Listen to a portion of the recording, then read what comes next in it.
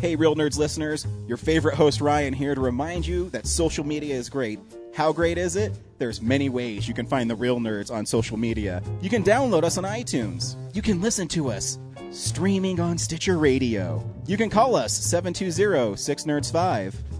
Aw man, our website is so cool. You can visit our website, realnerdspodcast.com. You want to leave some fan mail? Oh, that's so easy, realnerds@gmail.com. Twitter, we got it, @real_nerds. You can even like us on Facebook. Thank you so much, and hey, enjoy the show. Hi, this is Jonathan Tiersten from The Perfect House and Sleepaway Camp, and you are listening to the Real Nerds Podcast.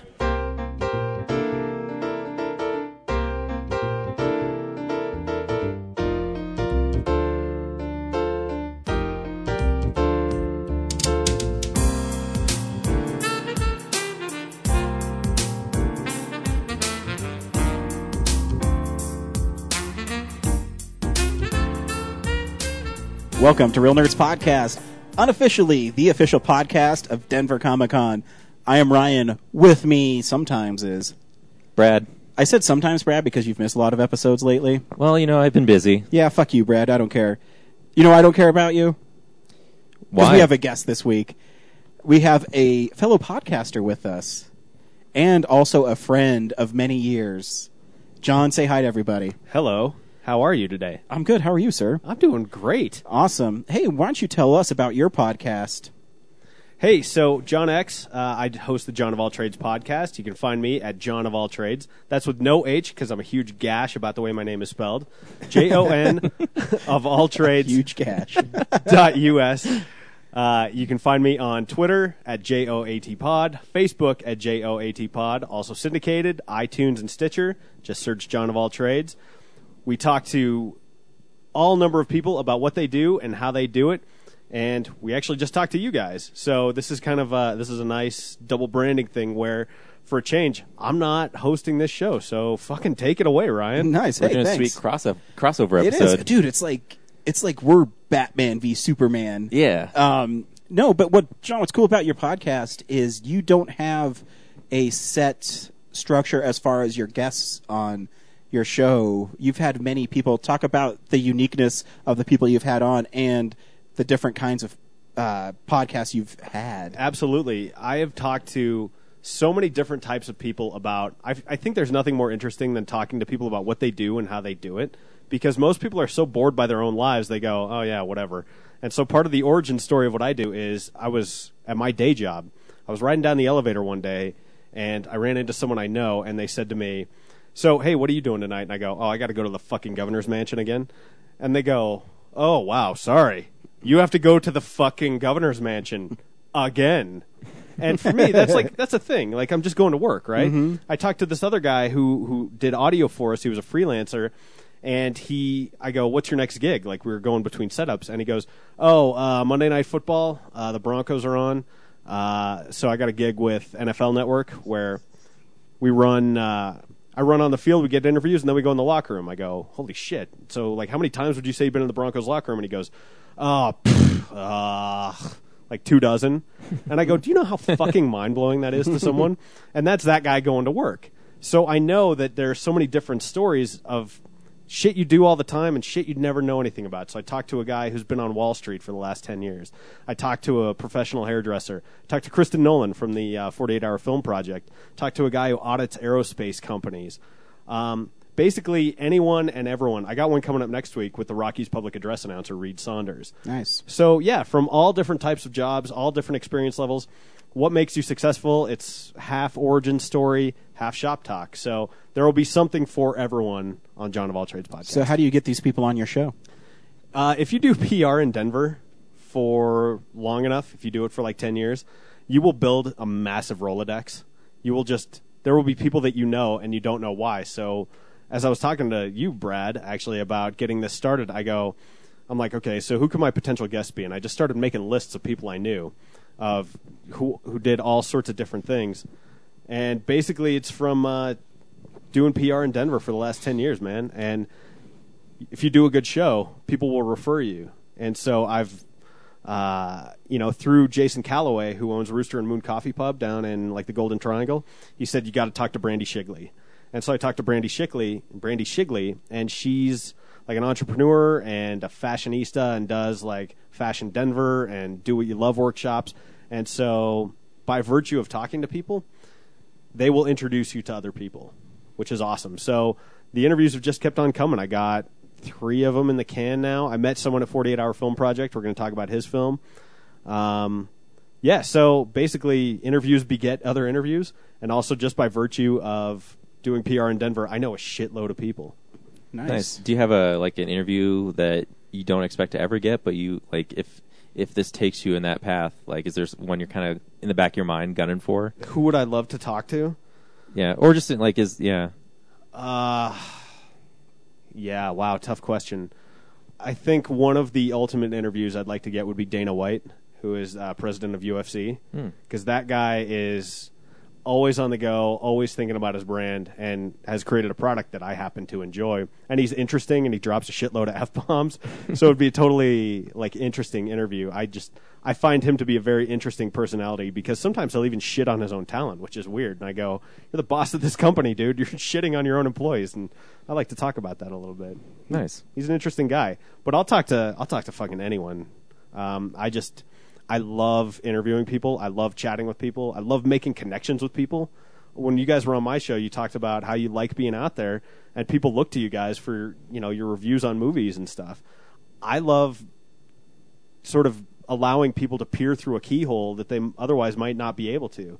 And that's what I love about long-form interviews, too, because you go in directions wherever it's going to go, and it allows you to digress where needed, and the interviews never go exactly as I plan them to go. So, like, when I talked to this dietitian, we ended up talking about dialysis a lot, and I knew nothing about dialysis, but I found it just interesting. We talked about with Jason Heller, who writes for the Onion AV Club.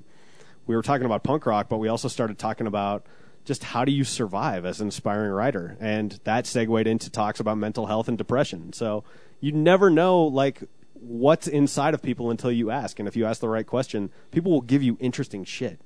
It's fantastic. I love that you're doing this podcast because, in the movie and TV world, TV would have you believe that the only professions that exist in the world are doctors, lawyers, cops, and people who own retail stores. In retail, yeah. And when I was getting out of high school, trying to figure out what I wanted to do with my life, I was like, I don't know what else there is beyond that. I know that there's people making decent livings off of these job titles that you would never hear anyone ever proclaim about. So the fact that you're digging into all these different professions and going behind, it's amazing that I'm learning these things exist. Dude, there's so many jobs out there, and people don't know that. Yeah. And it's okay, you know what you want to be, right? You have a dream. Well, great. Okay, what does it take to get there? Mm-hmm. What types of work? Let's say you wanted to work on Wall Street. Which I don't think anyone in this room does. Whoa, you're jumping to an awful quick conclusion there, sir. Yeah, sorry to cast any aspersions on Do you really want to wear a suit and yes. 9 to 5 down? If it's in Gordon New York? Gekko, I'm down. That sounds perfect. Get the steak tartare. It's not do on a the bunch menu. of coke off of strippers' assholes, and we call that the Leo. Usually we do it off the hip bones, but yeah, you can do it off the asshole too. I don't care. Hey, your business is your business. But what did you do? What steps did you take to get where you are, and what helps you to be continually successful? My first ever interview was with a guy who's won 3 Lifetime Achievement Awards in PR, and he started out doing movies. He was promoting movies, and he told me this really funny story that I wish he would have gone into more detail on the show, but he talked about doing the Denver premiere for Star Wars. Well, he went from doing that to doing the Rocky Mountain Arsenal, and how do you clean that up? And that's a super fun site. So he made the transition from doing movies to more natural resources, issues-based advocacy. And yeah, we talked about how that facilitated, because everyone's career goes, it's never a straight line. And so talking about the journey is just endlessly fascinating to me. Very cool. Thanks for being on our show, John. Happy to be here. I got an excuse to go see The Expendables. Yeah. Cool. So not to spoil. Yeah, so every week we go see a new movie and we podcast our experience to the world. This week we saw The Expendables 3. starring Sylvester Stallone, Arnold Schwarzenegger, Randy Couture, Harrison Ford, Jet Li, Mel Gibson. Mel Gibson. For the first time in forever. Well, since Machete Kills. Yeah, unless you saw Machete Kills. Oh, Machete Kills. And I think me and Brad, right? Me and Brad are the only ones who saw Machete Kills. So, How was it? I actually kind of enjoyed it. Did you enjoy it? It's not it's one of those schlocky type movies. You guys hated it, but I was like, I saw the merit of it a little bit. I like Mel Gibson in it. It wasn't as polished as in the vein of that genre as just Machete was. I saw the first Machete, and when the female character at the very beginning pulled the cell phone out of her cooch, I go, this is a special kind of movie I'm watching here. I was actually more interested in the Machete Kills Again in space. Yeah. I want to see that more than I want to see Machete Kills Again. Because they kind of went back to the same stuff, like, and then space one's just like way out there in the vein of like Father's Day. And, It's wow. Yeah. Father's Day. Shit. Yeah. I rewatched Hobo with the Shotgun. I forgot to tell you a few weeks ago. It's better the second time watching it. Yeah, I believe that. Yeah. That movie's awesome. Yeah. How many more of these movies from Grindhouse are they going to make? Are they ever going to make Don't? I hope so. Yeah, well, hope. Edgar Wright's looking for a project, so Perfect. I think he's filming something. I forget. I skipped over it because I didn't care because it didn't sound interesting, but I'm sure he'll make it interesting. Yeah. We also do box office numbers, what's coming out on Blu-ray, fuck DVD, and movie news and stuff like that. So we're a movie podcast.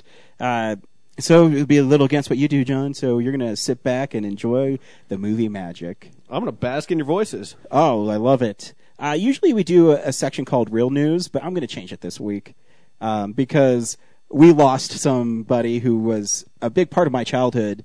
an icon of an the industry. icon industry. So this is going to be a special memorial service. Insert some sort of thing right now. No.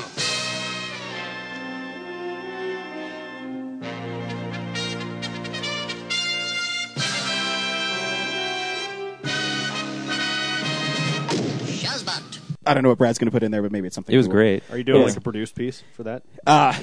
A lifted piece from somewhere. I don't know. Whatever Brad finds. Also, there's this clip of him saying "Nanu Nanu." Yeah, Nanu or something. In horrible news, Robin Williams died this week. Well, didn't just die. Well, he died. Killed himself. He killed himself, but he died. And it really got me thinking. I'm not the biggest fan of some of his movies, but I can't deny a lot of his movies left a huge mark on my childhood, whether it's Hook, Mrs. Doubtfire, Aladdin, Dead Poets Society. I'm even going to reach in the well. I'm going to say Good Morning Vietnam. Yeah. It's just so sad. And I mean, the biggest thing that you have to take from this is depression can hit even the funniest people in the world. And I think especially so. Because to be funny is to see something worth commenting on in the world and either pointing it out or trying to make it better. You know? And so you carry that with you. I think when you're funny, you're almost more sensitive to that type of thing. I think you're right, and that's a great segue, John. Here's Robin Williams self-deprecating himself for looking like a monkey when he meets that really famous monkey that does sign language. Oh, Coco the gorilla? Coco the monkey, yes. So this is from his Live on Broadway stand-up routine, and it's really funny. Here's him making fun of himself meeting this ape. Because there is only one animal who can tell you if she is happy and wants to mate. That is Coco the silverback gorilla. And she saw me, the blue-eyed simian. She was intrigued. She said to her trainer, and I went, "What does that mean?"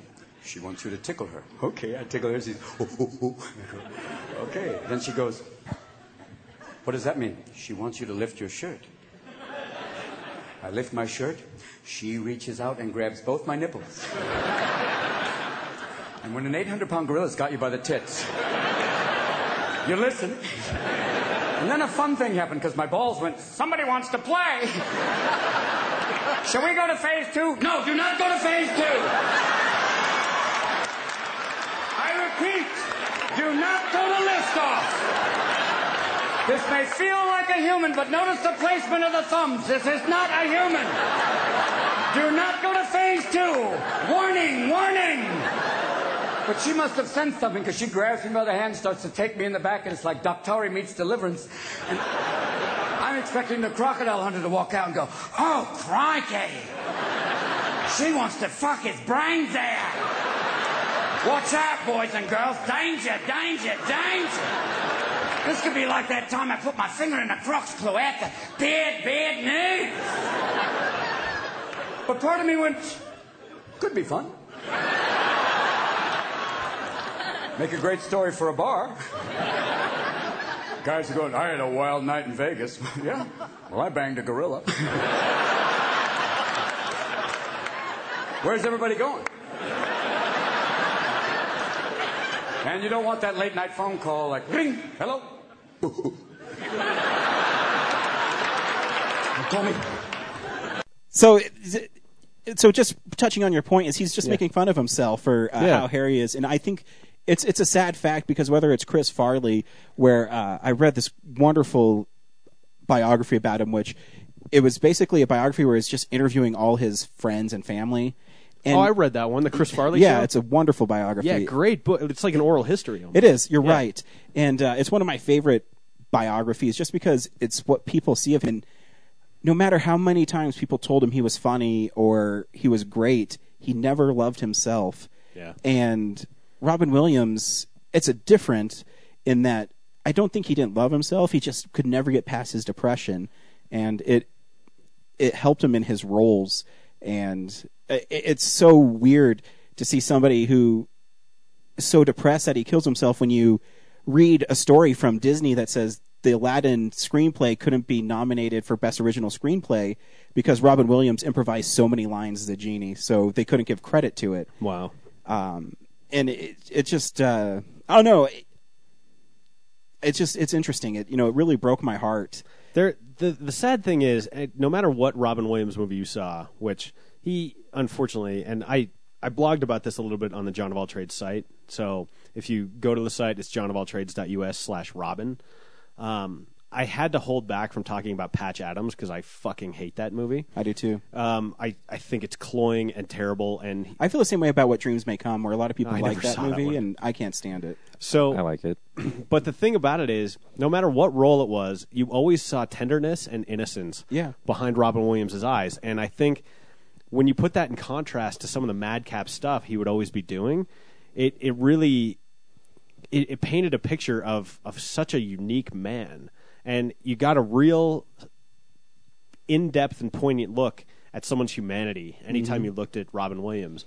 And sometimes I think he would overplay that, like in the movie Jack, which is just like a huge bowl of syrup to eat. But, whereas something like Mrs. Doubtfire, he would be zany one minute and then very sad the next. And you go, okay, this is a man who is feeling very deeply. And it manifests both in some extreme over-the-top comedy and also just some very sincere pathos. Mm-hmm.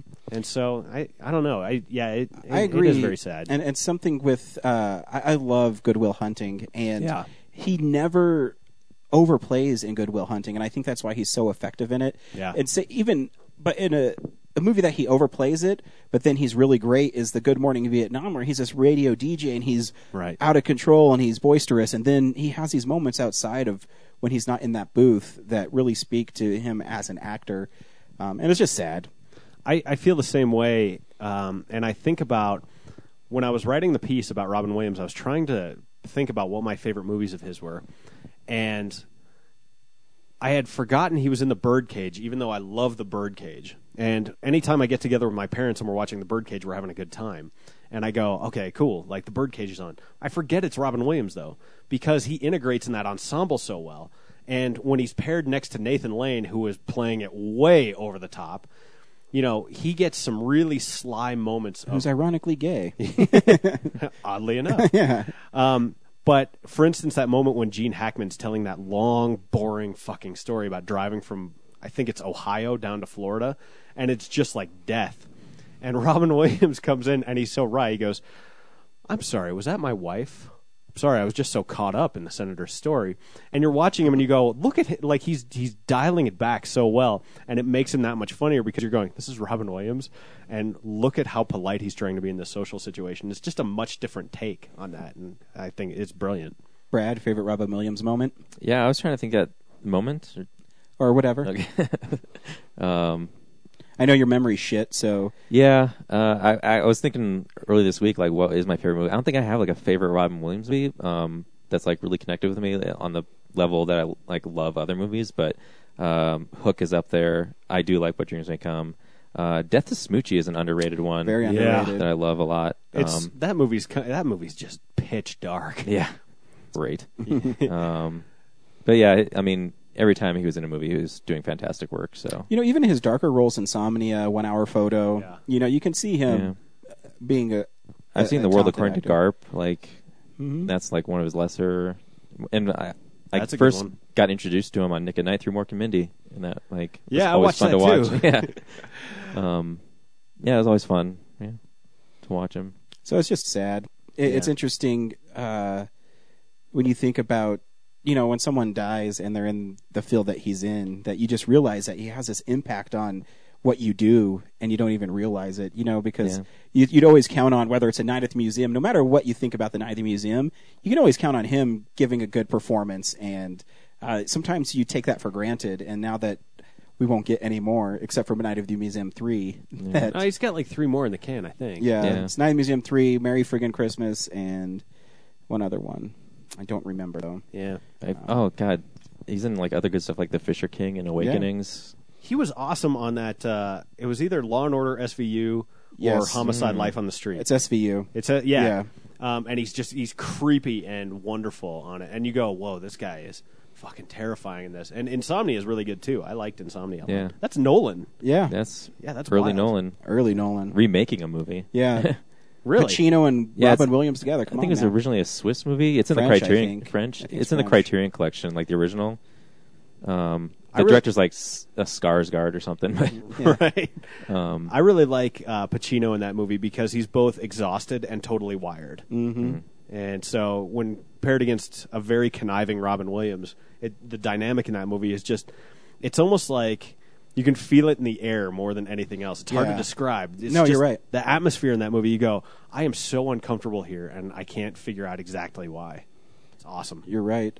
So yeah, and usually too we do a comic book this week, but I'm going to change it too. cool. I was reading a little bit about Robin Williams and some things I didn't know. One, he has a daughter, and his daughter's Well, he has 3 kids. He does. Yeah. But one of his daughter's name is Zelda, and he named her after The Legend of Zelda. And so now I'm going to recommend a Legend of Zelda game for you to play. And of course, I'm going to go into the well that everybody knows, and everyone's going to say, "Oh, I can't believe you picked this one." But I'm going to tell you to pick The Legend of Zelda Wind Waker on the Wii U, the HD remake. It's fantastic and beautiful. Or the GameCube version. Or the They're both good. GameCube. Yeah. It's just beautiful. And just go out and enjoy it and see why Robin Williams loved this game series so much. In fact, he's in a couple commercials for Nintendo talking about why he named his daughter Zelda. So instead of a comic book this week, I'm going to recommend everybody go pick up the Wii U or the GameCube version of Wind Waker.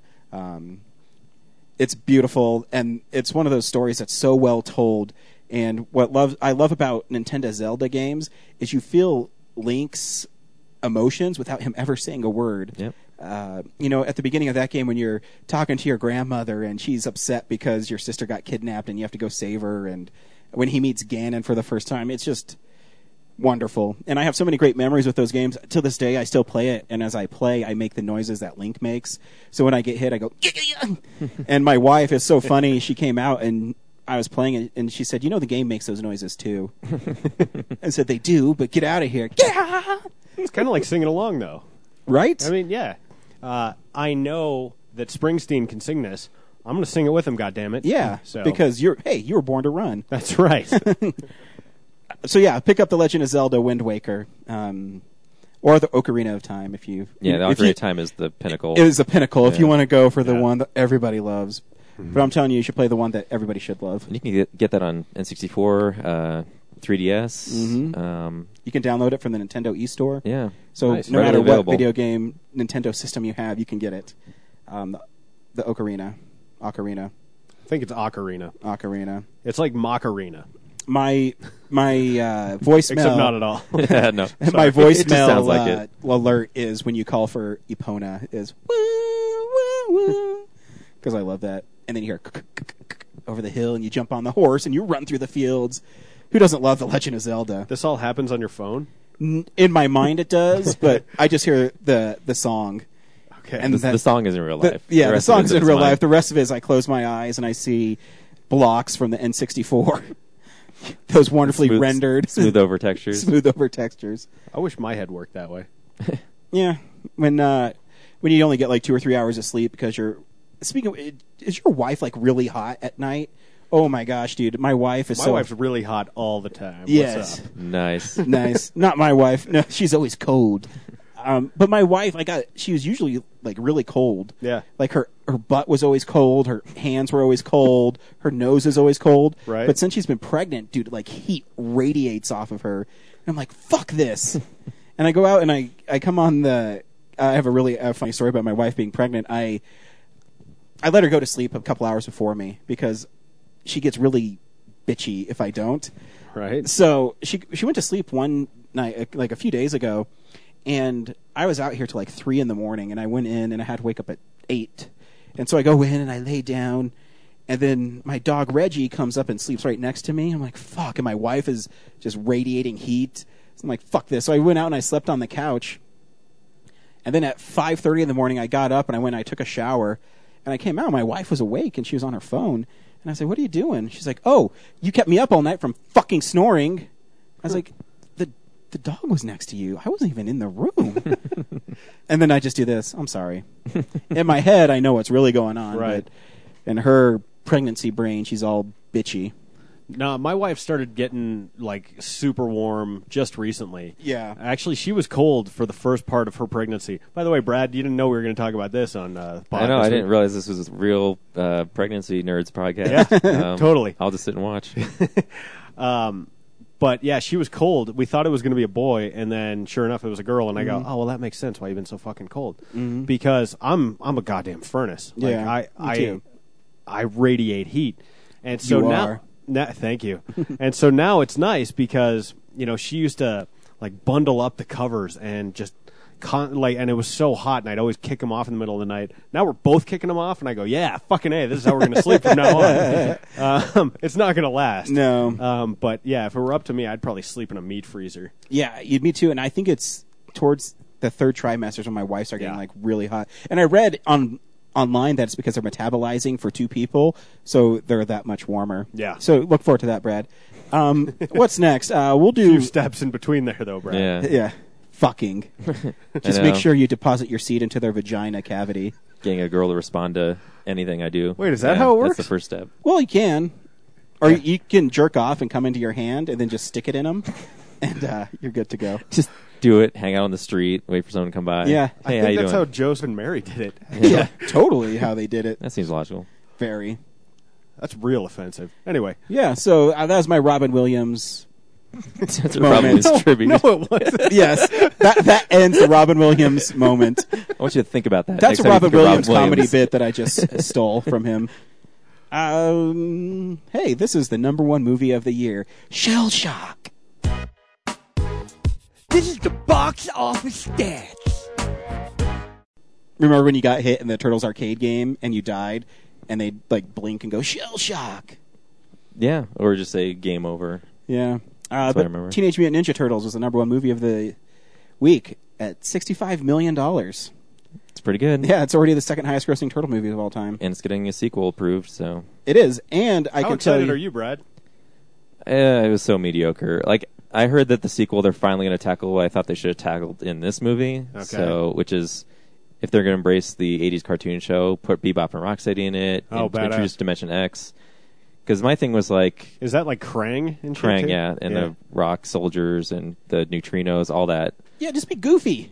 Yeah, like, because you have CGI now, so, like, back in the day, the first 3 movies, it made sense to make it all about the original comics, which was, like, real ninjas and Yeah. more down-to-earth stories, and then, like, now you have CGI, so you could just adapt the cartoon, Yeah. like everyone seems to want. I want the comic books adapted more, but... They won't. It's too dark. Yeah. That Nickelodeon. Well, cartoon Kevin is so Eastman, when they popular. did this one, said they were going to go dark, then, of course, that was bullshit. Dude, they got so. shot with adrenaline. Why is there Oh, yeah, it's adrenaline dark. in that chamber? I still I never know, figured that like, out. yeah, these machines are also going to have something to save them at the same time. I never figured that part We're out. trying to kill them, but might as well have a backup thing to. It's already made revive $100 them. million, though. I was looking at it over the week. It's holding pretty well. That's fine. I mean, People like garbage, so I know. That happens. Transformers 4. Is it weird that I didn't want to see it because I thought the turtles were fucking weird looking? No. I feel like you have prejudices you need to deal with. It is. I will say it is off-putting a little bit. Yeah, I'm not- surprised it- they got as much like kids out for those Yeah. like grotesque looking Right. turtles. Yeah. I mean, the details are cool, but it's just weird Yeah. because I'm so used to them. I don't know. Looking more amphibian. Yeah, not less exactly. as human as they are in this. Yeah. Well, yeah, I pictured the Jim Henson version. Yeah. Which, like, I feel like those look like the comics, too. Oh yeah. Yeah, no, I agree, and it is jarring. And then every time Leonardo talked, I just kept on waiting him saying, "I'm Leonardo, and I'm a Teenage Mutant Ninja Turtles." Wom wom wom. Yeah, they should just get regular voice actors because I don't know why they don't. Wasn't Leonardo Johnny Knoxville? Yeah, that's what we're saying. It's like Yeah, we're so waiting it's- for Leonardo to say like, and now we're gonna blow Oh, my yeah, own I dick get what off. you're saying now. Yeah, Sorry. yeah. It's all right. Fuck. Yeah. Right. Yeah. Yeah. No, I'm with you. I'm here. This is Donatello, and he's on Rocket Poop. Yeah. I don't know what that is, but that's all I can think of. But it's a Paramount movie, so obviously Paramount, Jackass, they're all in the same. yeah, company, He probably so- has like a contract with them or Yeah, some or shit he just said that. like, hey, you know, I want my kid like to be in a Ninja Turtles movie for my kids, so put me in it. And they're like, sure, why not? We need like some kind of star power in the voice acting Sure. because you can't do a kids movie without famous voice actors apparently, unless you're Pixar. Yeah, Anyway, yeah. yeah. So number one good movie. for the movie, I guess. Maybe they'll make the second one better. Yeah, I just use CGI to its potential. It just didn't utilize the potential they had in this Hope first one. springs It was eternal. lazy, huh? Hope springs eternal, right? Yep. Oh, so poignant. That's me. Spider senses are tingling. These are the movies that are coming out on Blu-ray next week. DVD releases and Blu-rays. You know why I said that, guys? Because guess what's coming out on Blu-ray next week? The Amazing Spider-Man 2 is coming out on Blu-ray next week.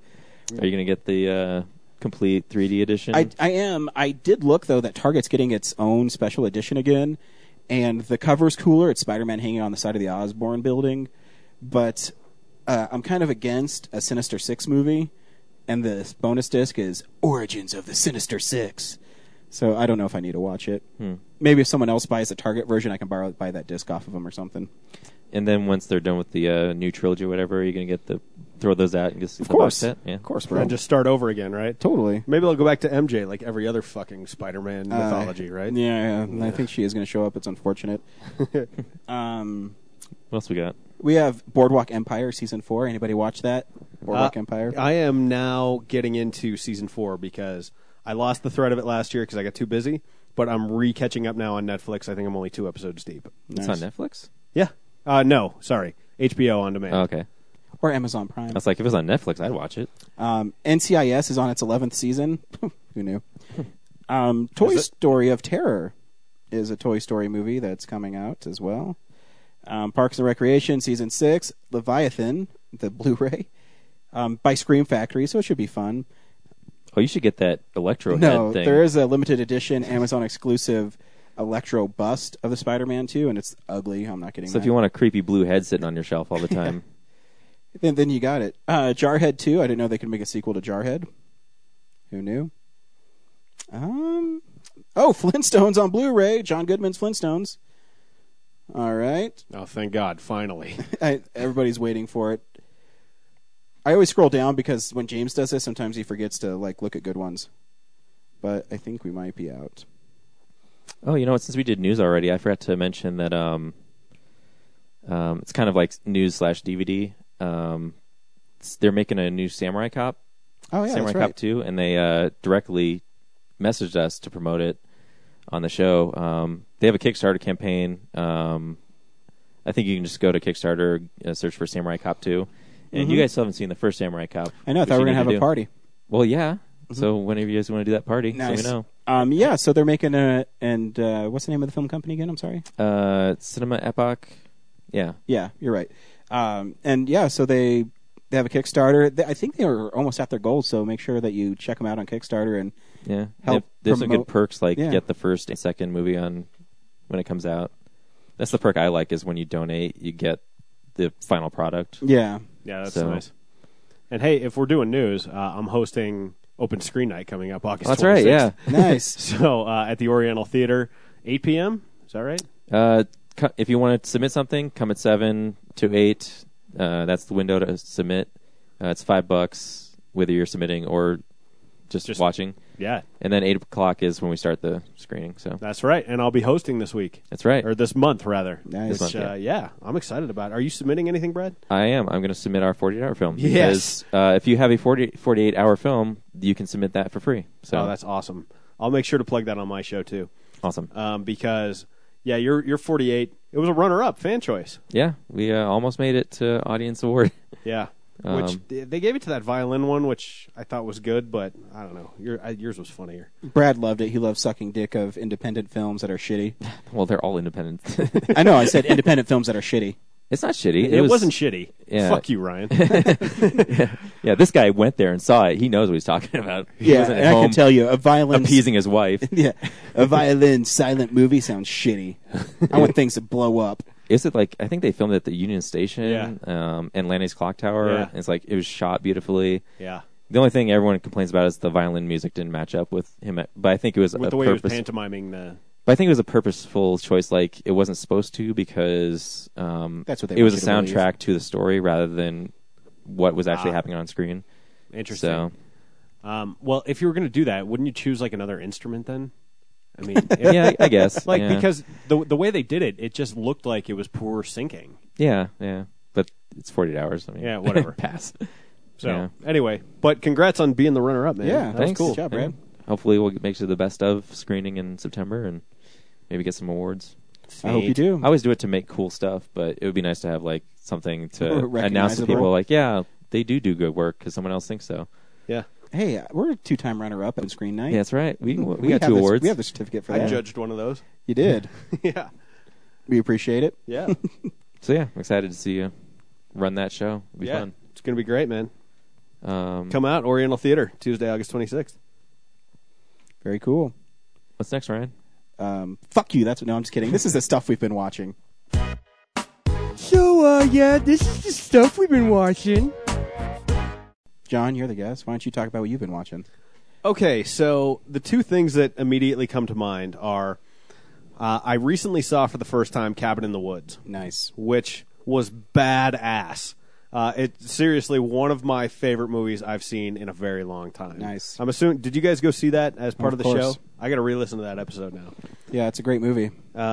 It's so funny and like it's funny and scary and violent and just There's a Bradley unicorn Whitford in and it. Richard Jenkins like chew the scenery. It's fucking great, man. I was watching it at home by myself and I didn't really know what to expect. I went in pretty cold, which I think was That's what you need to do with probably that movie. a key thing Yeah. there. But yeah, I loved it. I mean, what did you guys think of it when you first saw it? Oh yeah, it's definitely a unique movie. Again, it's a. You're a big Joss Whedon fan anyway. Yeah, I'm a to begin huge with. Joss Whedon fan already.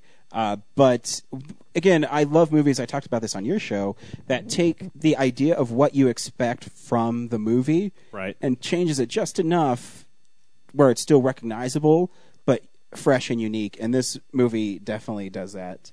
Well, yeah, it's kind of like it works in the same way that a movie like The Princess Bride works. Yeah, and that it's exactly. sending up the genre while still sort of being a worthy addition to the canon of that genre. Oh yeah, I agree. So yeah, it works like in two fronts, and so it was both scary and it was both like, hey, look how ridiculous all this shit is, right? Yep.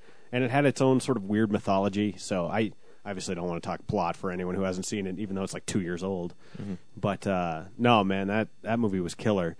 The other thing I've been watching, I just finished up both seasons of Orange Is the New Black. Have you guys seen that yet? No, I keep on meaning to because I heard it's great. Yeah, it's fantastic. I really dig it. I didn't so much like Weeds, which is what Genji Kohan did like previous to this, but the way they piece together this ensemble and the way the characters are both recognizable as archetypes, and I read a review of it, one of the things that was interesting to me is they managed to humanize characters without making them likable. So like even if you're supposed to not like this character, right? They're just bad people in this universe, but you understand them better. And so this show has empathy going in all directions, which I really like because you go, holy shit, like they're fully drawn characters and it's not just people doing things for the sake of the plot like I feel like the last seasons of Dexter did, where you're watching it and you're going, no one would ever fucking do that. No one would ever behave that way. Whereas this, they've drawn these characters so well to where even the smallest characters go, they'll do something or say something, and you go, oh, I fucking get it. And it makes sense. And the way they piece it all together, because it's a massive ensemble. I mean, it's a women's prison. Is just, it sucks you in. It's great. Season 2 was even better than Season 1. Very cool. Yeah. So those are my two big additions, I would say. Nice. Brad? My turn? I don't have a lot this week, and I want to keep it short because the only things I did watch were the first 2 Mighty Ducks movies.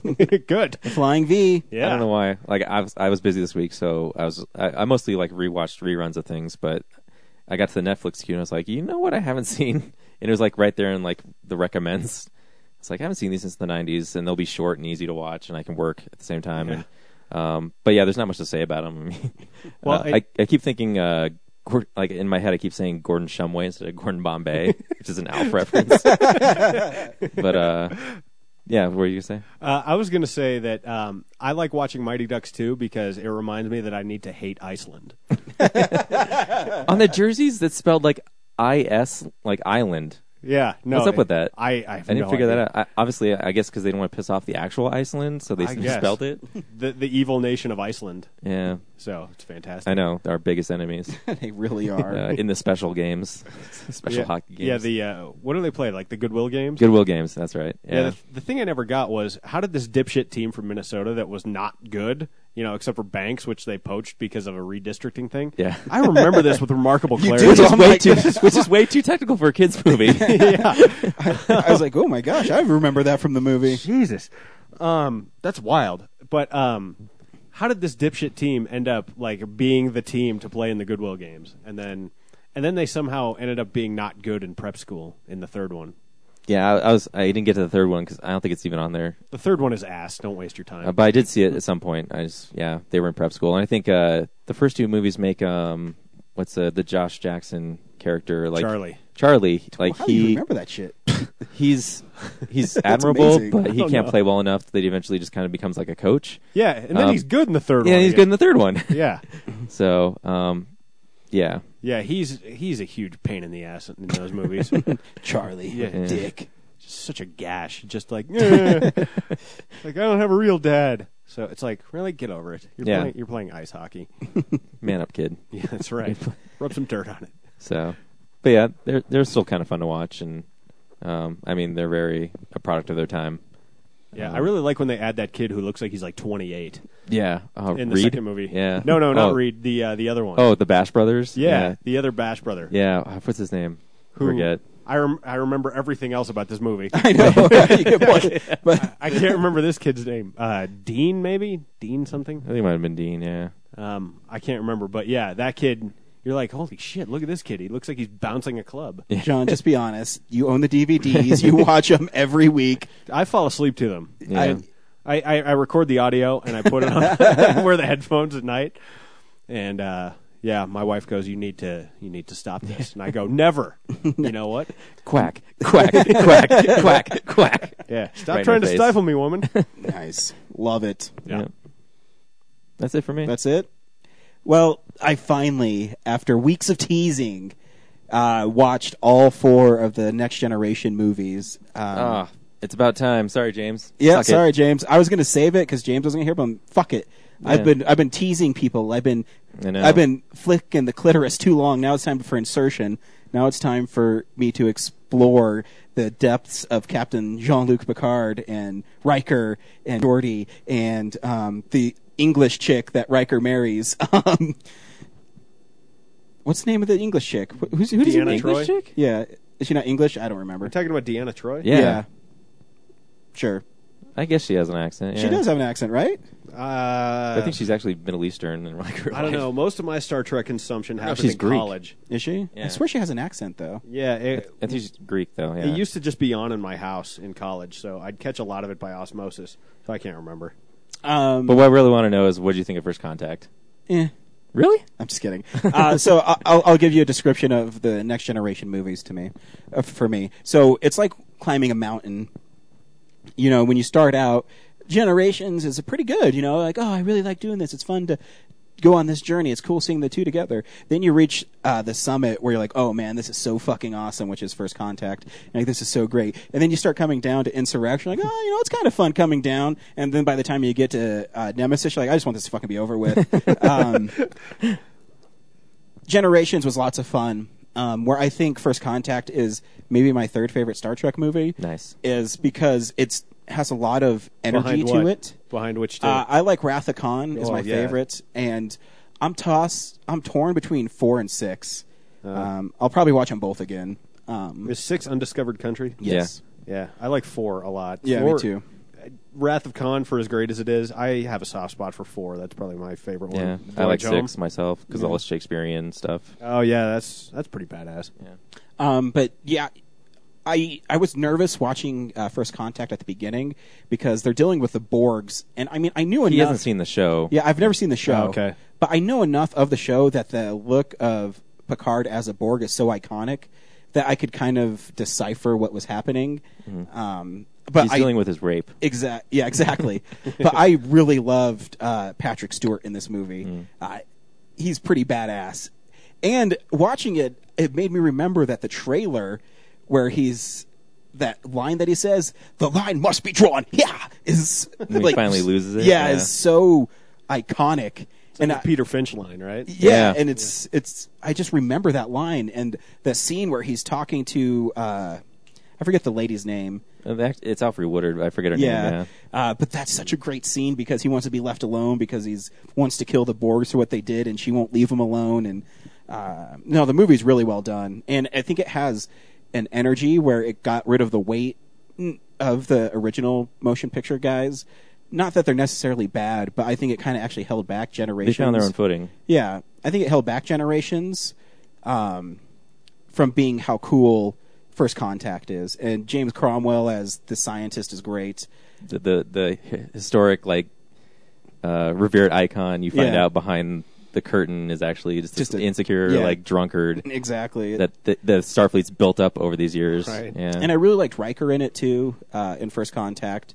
And I think it has one of the coolest effect shots in the whole series is when the Queen Borg is being lowered down like her half body and she fits into her body. It's badass. The movie looks great. Yeah. For 96, I think. 96? Well, 95, and it came out in 96. But it's shot so well and it looks so good. And I remember you talking about it, but I went back and I watched the special features, and I didn't know Jonathan Frakes actually directed it.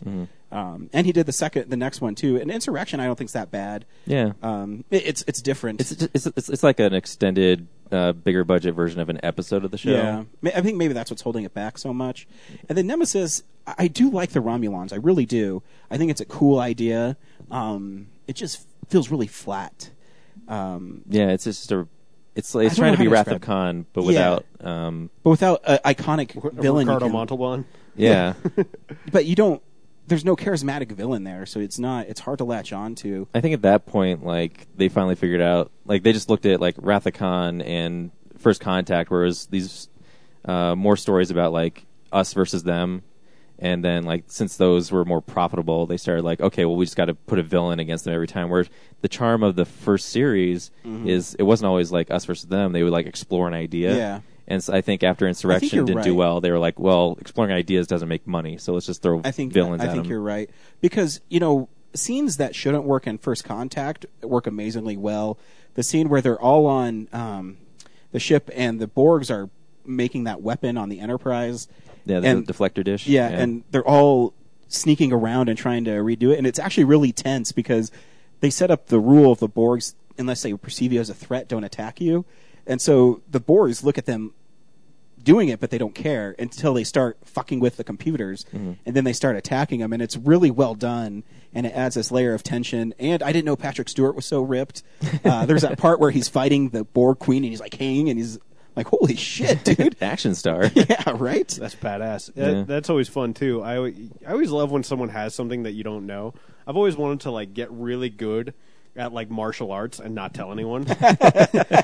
And just, like, never use it. And then all of a sudden you're, like... You're, like, called upon. You're, Yeah. like, at a bar or something. And all of a sudden someone, like, sidles up to your woman or something. You just kick the shit out of them, like, with no with no fucking effort, and then just go back to your business, and people go, "Whoa, What had just happened? That's an episode of the Dick Van Dyke Show right It's an there. episode of the Dick Van Dyke Show, but flipped. Well, it's like, but like with Patrick Stewart, you go, okay, here's a guy who's ripped, right? But he doesn't need to, be popping out of his T-shirts or anything. And granted, those uniforms aren't exactly the most flattering cut. Yeah. But yeah, I was, and like the effects of the Borgs like melting away was awesome. Mm-hmm. And I think it's the only PG-13 Star Trek movie, right? To that point. I Well, think besides the new ones. Yeah. Because there's that part where Worf hits that Borg and like blood like goes out all slow. Yeah. I'm like, yeah, kill that fucker. And he uses his hand to tie off his Yeah. spacesuit. Such good stuff in that movie. So I'm glad you liked it because I was like, 'cause it's almost a zombie movie, A right? little bit, yeah, because what happens is you get infected by them and then you become them. And the one thing I don't like about the Next Generation is I don't like the holodeck thing because I think it's dorky. I mean, in this huge battle with the Borgs, all of a sudden he has to set up that they go back to the 1940s and stuff. Well, and- because you haven't watched the show, like there's a bunch of episodes where Picard, like that's his recreation, is he plays out like these detective novels. So I think he's Okay. he's Yeah. Detective Dixon in the show, and like obviously the holodeck will fail and they get stuck in that story, and they have to figure out how to. And then like the safety controls go out, so there's actual peril. Okay, but it's a nod to that. That's hard when you're a newbie and you've never watched the show. That's the only part of the movie that took me out. I mean, it was cool that he killed the Borgs with the Tommy gun, but Yeah, but I think even she says like how's it like a holographic bullet kill and stuff, and they Exactly. kind And of explain that. And I mean that helped me because in Generations they don't explain why they're on that fucking ship at all. Which one? In Generations they're on like the pirate ship and they're making people walk the plank and stuff. Oh, right, yeah. And they never explain. I'm like, what the fuck is this? Yeah. So yeah, I look forward to RealNerdsPodcast.com. I will be ranking my Star Trek movies and doing a little saying about each one. So thank you. I didn't know I'd actually like them, and I do. Even James said Nemesis is such a piece of shit. I actually I don't think it's that bad. It's just I think comparatively to the rest of the series, it's not very good. It doesn't match it doesn't match the tone, and it makes some weird choices. Like in the show, Data has a doppelganger called Lore. Yeah, and this one's I don't know B4. why they made up a new one. Like it would have been Yeah. more fun to just find out that Lore came back, because he does die in the series. But See, I didn't you can know always that. bring I anyone mean, I back. just knew that B4 was. Yeah, it just seems like a cop Data. out. Like they didn't want to do. Yeah. It doesn't make sense why you wouldn't just bring back Lore. What's funny about Star Trek is I think it can look sort of impenetrable to people because there's such almost like a stigma with You're Star right. Trek fans. You're right. And where if you just go in sort of open-minded and you go, okay, this is going to be a movie, right? This is going to be like a space like adventure movie. You'll enjoy it because like the movies they're fun. They're fucking great, and you don't. I mean, granted, in some cases, like with the holodeck, and knowing his history as a 1940s, like what was it, detective? Yeah. I didn't catch any of those in my time watching Star Trek, but that will enhance your enjoyment, but it won't necessarily like totally ruin your experience if you don't understand the entirety of the show. Yeah. So, yeah, I was that way because I was a Star Wars guy. I love Star Wars, and for as long as we've been doing the show, Brad's like, dude, fucking watch Star Trek, do this. And I think Brad got me the right way. He showed me 6 first, which you can still watch, and I mean you can get into it. And then we went to a midnight of Wrath of Khan, and then that actually got me so excited that the next day I went and bought that on Blu-ray, and I got 4 on Blu-ray. Oh, good. And then I ended up buying the DVD set because I'm just like, fuck it, I'm going to watch all of them. And I actually enjoyed. I don't think there's a bad movie in them. I think there's some that are okay, but I don't think there's a bad one. There's nothing unwatchable. No, not at all. like- No, you're right. Because you can still get past even 5, which isn't that good. I still love the interaction between Spock, Kirk, and Bones. I mean, I could watch that No, that's all true. day long. 3 is kind of a slog for me too. Really? Yeah. Yeah, I don't we're- mind 3. It's like, okay, yeah, we're looking for Spock. Just fucking find him already. That's me. The first one, the whole ship's going through V'ger, like, and everyone's just kind of staring at the view screen for like 30 minutes. Right. Like that's kind of tough, but It's still a good movie. I still think the first one's a good movie. but the reveal, the whole thing just being like this satellite that became sentient. and he just wants people to like him, basically. Right. It's great. I only watched one more thing this week, and I'm a Harley Quinn fan, and they released a Blu-ray of Assault on Arkham, which is taking the Batman Arkham Asylum games and putting it into DC Universe form. And I will say I'm shocked how good this movie is. Nice. One, it's not really a Batman movie. I will make that right now, even though it's Batman Assault on Arkham. It's a Suicide Squad movie where Harley Quinn is really the star of it, and kind of Deadshot is as well. It's shot really hyper. It moves really quickly. Well, it's animated. Yeah, but I mean there's fight scenes where the camera's like moving like the Bourne movies, though. It's really fascinating. Kevin Conroy plays Batman again, and what is really cool is it starts off as the Riddler is playing with Amanda Waller, who is I don't know what she is in the comics, but she's basically in charge of the government or something, black ops of the government, and so the Riddler is fucking with her, and she's going to kill him, but then Batman shows up and like fucks up all these like SWAT team guys. And I mean, they're showing blood in this, and he breaks this dude's hand, and it's all like fucked up, and it's rated PG-13, and there's blood and cussing. They stick these bombs in the Suicide Squad's necks that they have to fulfill this mission because the Riddler is caught by Batman. He's put in Arkham Asylum. Amanda Waller wants him broken out of Arkham, or get a part of his cane that lists the identities of a bunch of different things. So she hires a Suicide Squad to go in there to get him, and she actually flips the switch on the KG Beast, and his head like blows up. Killer Shark loses his head in it, and it's a really cool mystery. And then the Joker shows up, and it's pretty freaking awesome. I was shocked how much I liked it, and you see Harley Quinn naked. So I mean. What? Yeah. PG-13? Yeah, I mean, it's a bunch of side boobs, but she fucks Deadshot.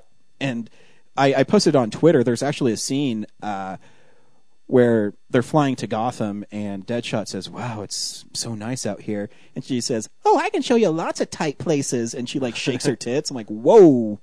This is very mature, and I love it. Wow. But, yeah, you should definitely check it out. It's a cool little mystery. There are some goofy, like, plot elements to it, but at the end of the day, it's Batman kicking ass and taking names. And Nice. I definitely recommend, if you like DC animated and the Arkham games, it's definitely worth a check out. Sounds fun. Hell yeah. So this week we went and saw Expendables 3. John, should people go see The Expendables 3? Should you go see The Expendables 3? What a loaded question. How to answer? Let's see. It's not a good movie, but that doesn't mean you shouldn't go see it. How's that? Love it. good enough Brad, for now. should people go see The Expendables 3? I guess if you've seen the other two, yes. But I think just uninitiated, I don't think it will do anything for you. Man, you guys basically stole my thunder. Ryan, should people go see Expendables 3? Here's the thing: is I had fun at the movie. If they cut out the middle part with the new Expendables and just sandwiched it in all the cool guys. There was a point where I was sitting there going, like, is this the whole movie, just collecting new Expendables? Yeah. It's like Pokemon.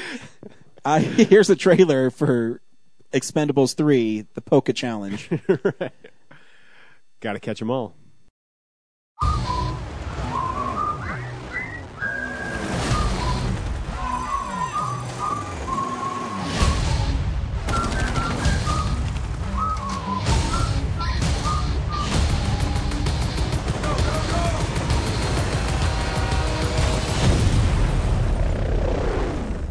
Great to have you back.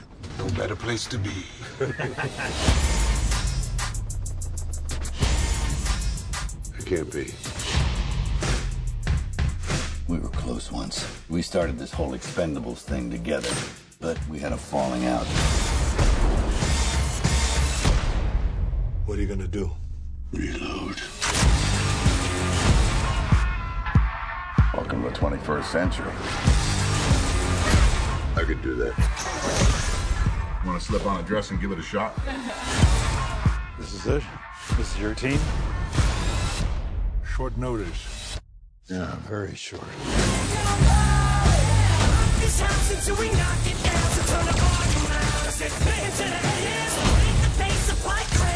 The hell is that?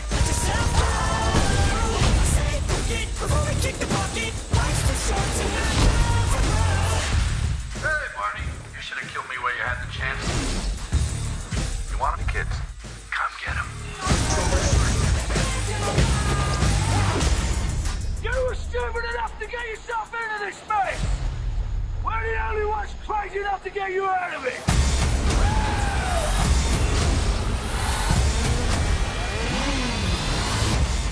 Couldn't take the stairs?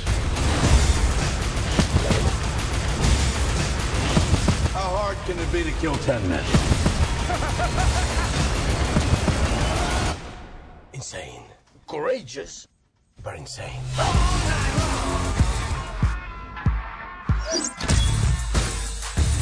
These guys are nuts.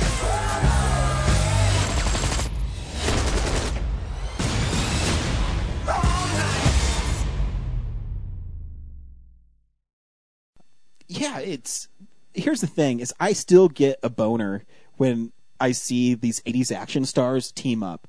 I mean, there is no cooler scene than when Sylvester Stallone is leaving the hospital and Harrison Ford is there, and he says, "Who are you?" And they talk about how they killed Bruce Willis's character because he's a dick in real life, and they put it in there. They made sure that they knew that he was dead. I mean, there's still something cool about it. There's still something cool about in that same hospital that Stallone literally goes from Arnold Schwarzenegger to Harrison Ford, and they all have these little interactions, and it's totally badass. And then it's cut. I guess I should say. So Mel Gibson's character is an old expendable who has somehow lived being shot in the chest from Sylvester Stallone's Barney.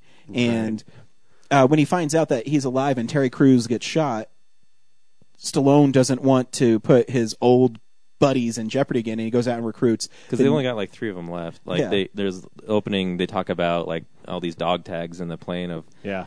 At this point in the story, they've lost so many of the team because a lot of the people in 2, like the new guys, aren't there. Yeah. Yeah.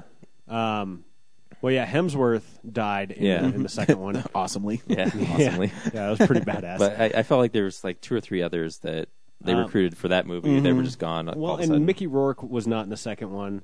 Yeah. And Chuck Norris was in the second one. Right, he wasn't in this one. Yep. I don't know. I can't remember who else. I've already forgotten. Right.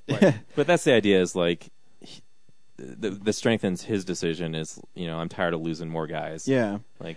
And we're getting too old for this shit. Philosophically fucking dumb, though, because they're called expendables, for fuck's sake.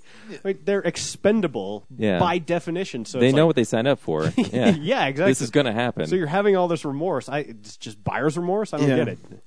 Yeah.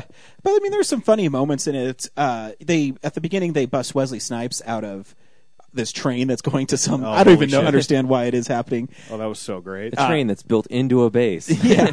Anyways, they bust... like one end of the track is the base. I don't know where the other half goes. It doesn't matter. It's like an old Cobra base, like when you had your G.I. Joes. So they bust him out, and they're talking to him, and, Dolph Lundgren says, well, what are you doing for the 8 years being locked away? Tax evasion. And that's like why were you locked away? That's funny. Yeah, and it's for real. Yeah, and you're having fun with all these guys, and you're put with these uncharismatic new expendables. Like, this sucks. I'd much rather see Arnold Schwarzenegger go toe to toe with Mel Gibson than these fucking stupid kids. Right. And they just got a bunch of MMA fighters who it's not their fault, but they're not able to carry the screen like the other guys. I'll agree with you, with the exception of Ronda Rousey, who I thought did a nice job. She did fine when she was fighting, but there was looks that she was giving that were driving me crazy. I'm trying to think of one where she's like, well, if you were 30 years younger, and then she does this, I'm not going to do it on the podcast, you can't see it, but she gives this, like, she smells shit look. Like, I don't know, it drove me crazy.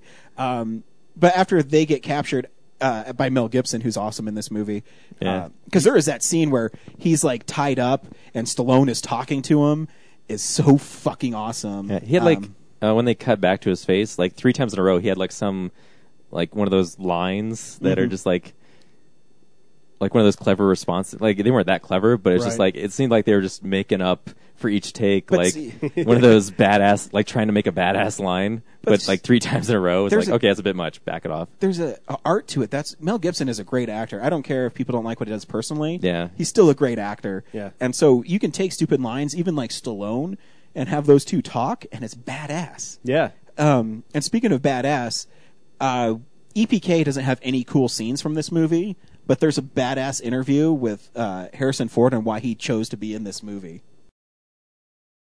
There's a lot of humor, a lot of energy, a lot of action, but it's well phrased and controlled. It's good filmmaking, I think. I've had the best time working with him. He's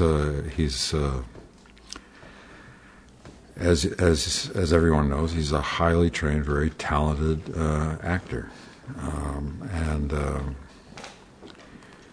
he long ago won the battle of whether or not he should be taken seriously, and I've had a very positive experience working with him on script and on the scenes themselves. He's a filmmaker. All of these people have been have been successful in various types of movies under various types of circumstances because they're dedicated professionals. Because he likes to fly, and they told him, well, you're going to fly a helicopter in this movie. He's like, yeah, I'll do it. But see, there's something badass where Harrison Ford is flying a helicopter and Arnold Schwarzenegger has a huge Gatling gun and is just mowing people down.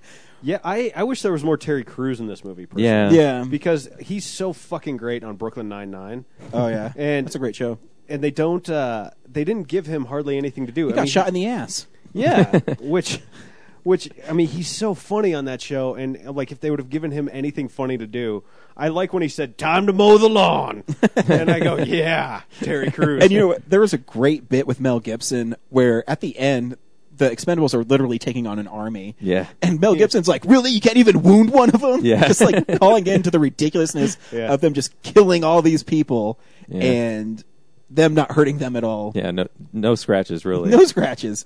Now, you mentioned Wesley Snipes, and I did not realize how much I missed Wesley Snipes in my life. Yeah. Where he's just shaving off his beard with that giant machete.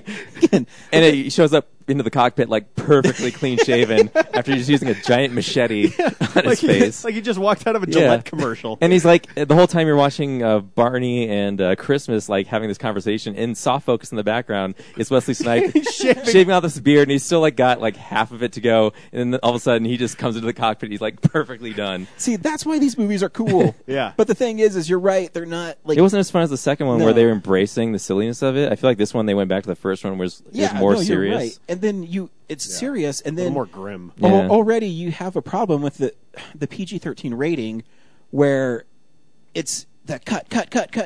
Oh. Where see that my problem with it is watching it. There are some moments in it where you see like blood splatter. So to me, it seems like this was rated R, and then someone went through and cut it really quick, so you couldn't see it because the part with the what's the girl's name again? Ronda Rousey. She has a badass fight, and she's about to break this dude's arm, and then all of a sudden it's cut to his arm broken. Yeah, and it's also intercut with Antonio Banderas fighting. Mm-hmm. So I was sitting there thinking, like, where are we? Like, is this in the same room still, or are they fighting together, or are they across the room? Yeah, no, I agree with you. This movie deserves a hard R. It does, and the reason is, and think about this: we're reuniting all these stars from the '80s and '90s, right? So who is the audience for this? It's like dorks in their 30s and 40s like us. Yeah. And so it's like, we want to see some fucking violence. Maybe some nudity. Yeah. You know, lots of profanity. I mean, give me a break here. Predator is like a hard R. Yeah. Right? Exactly. And, you know, it's like you get them together. Or Demolition Man, like seeing fucking Stallone and Snipes together again, that was awesome. Yeah. And so it's like, get them together and let them do this full out. And don't neuter them. And instead they spend like 45 minutes collecting new people and going through all these backstories. Which is cool to see Kelsey Grammer and stuff. I mean, they have a great interaction where he's like, I found a dark spot on my lung. And someone's like, really? No, I just want to see if you still have the soul. And it's funny. Yeah. But when those guys leave the screen, although it's clearly a green screen drive. Oh, yeah, no, it's horrible. Oh, it's terrible. Like, they have the top down and they're like doing 60, but Kelsey Grammer's hat isn't like shaking at all. Well, also the helicopters look really bad in CGI, and some of the explosions. The explosion where he's walking away from the helicopter and blows it up is bad. But I can get past that when the real Expendables are on the screen. Mm-hmm. You know, when Jason Statham comes back and again, his fight, it seems like, is really neutered because he was fighting this big guy and he stabs him with knives, and all of a sudden Wesley Snipes says, "Hey, you ready?" Yeah. Yeah. Yeah, it feels like there's just not enough there. No, I agree. And I watched the first Expendables shortly before I went and saw this one, and that one is a hell of a lot more violent. Oh yeah. And Stallone chops the dude's head off. Yeah, and at one point, Jason Statham, it's either Jason Statham or Jet Li, like kicks this guy, like does like a full like down kick, and the guy's head is back, and it presumably breaks his neck, and it's like, whoa, yeah, violence.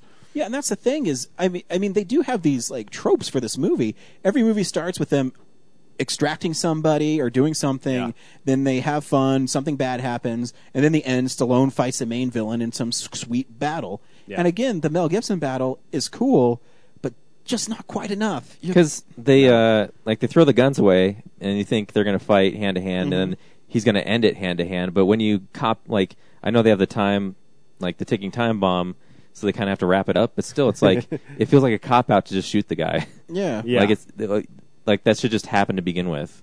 Yeah. Instead of like fighting with your hands was just like, a complete waste of time.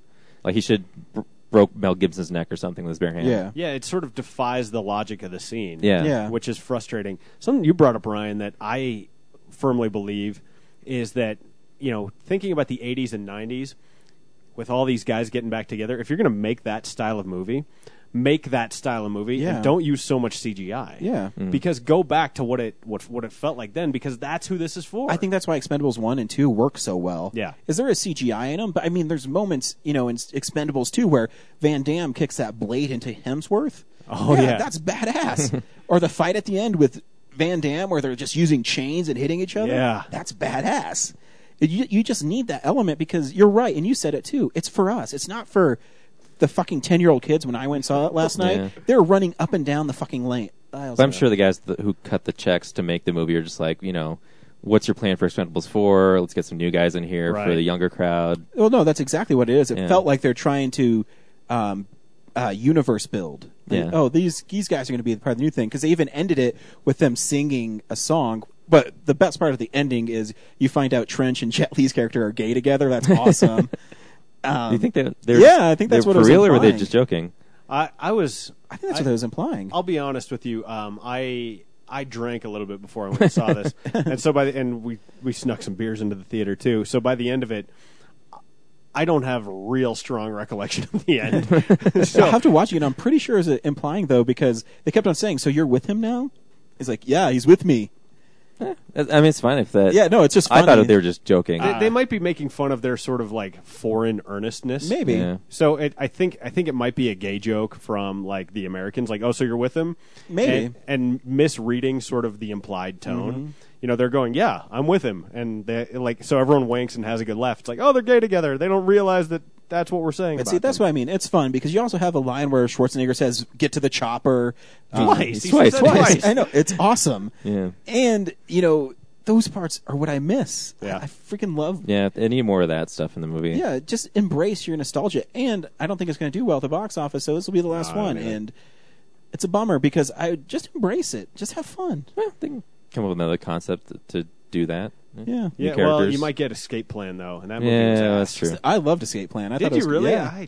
It was so grim and dour, and just I don't know. It wasn't. For I know. It was like a modern remake of Lockup. I miss Schwarzenegger in movies because even when he just says the most mundane lines, I think he's entertaining.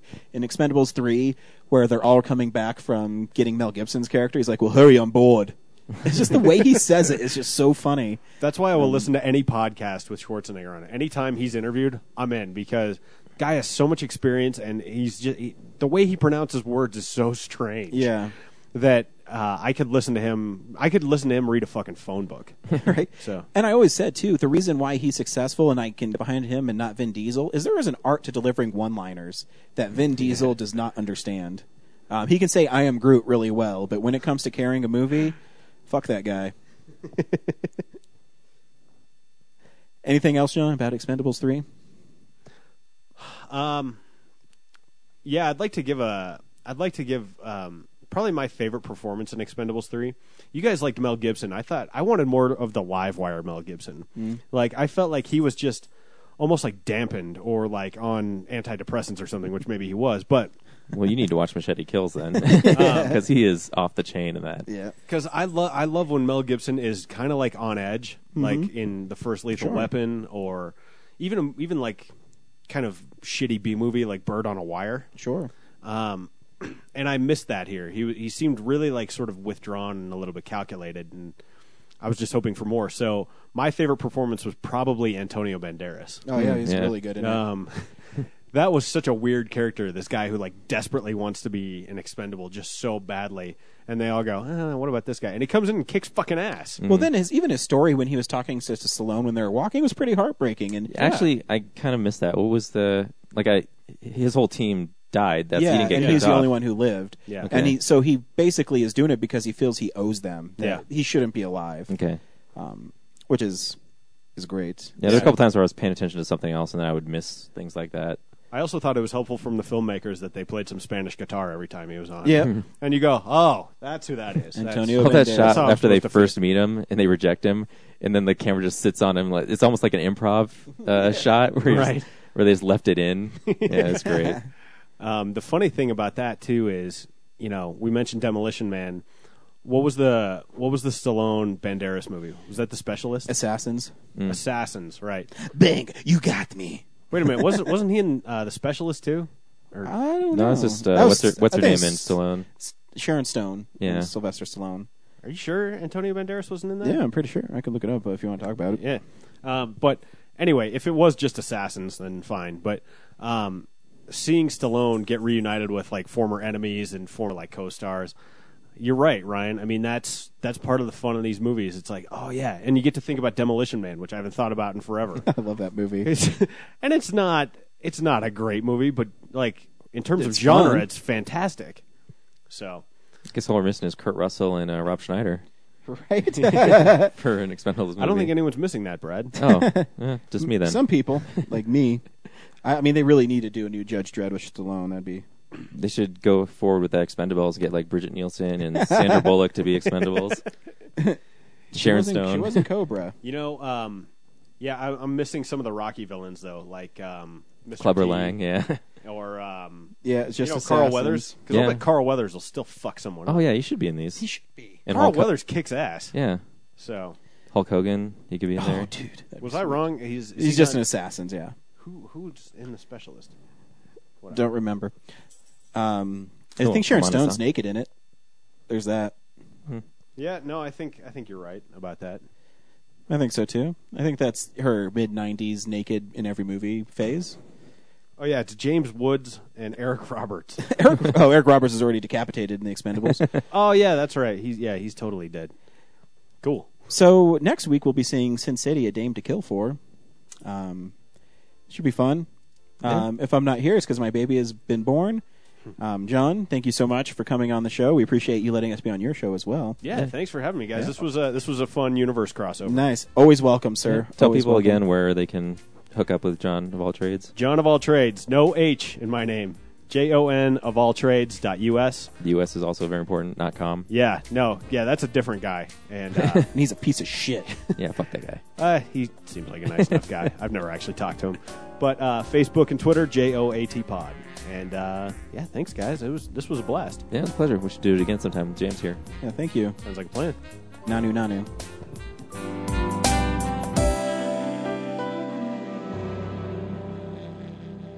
Visit our website, realnerdspodcast.com. You can tweet us at real_nerds. You can email us even, realnerds@gmail.com. Like us on Facebook. Hey, stream us on Stitcher. You want to call us? 720-6nerds5. And download us on iTunes. Just search Real Nerds. Thank you, Joe Kempter, for the wonderful voiceover. And also Spark Mandrill for the wonderful late-night jazz smooth sounds of movies. You can find them on SoundCloud. This has been a Nebulous Visions production.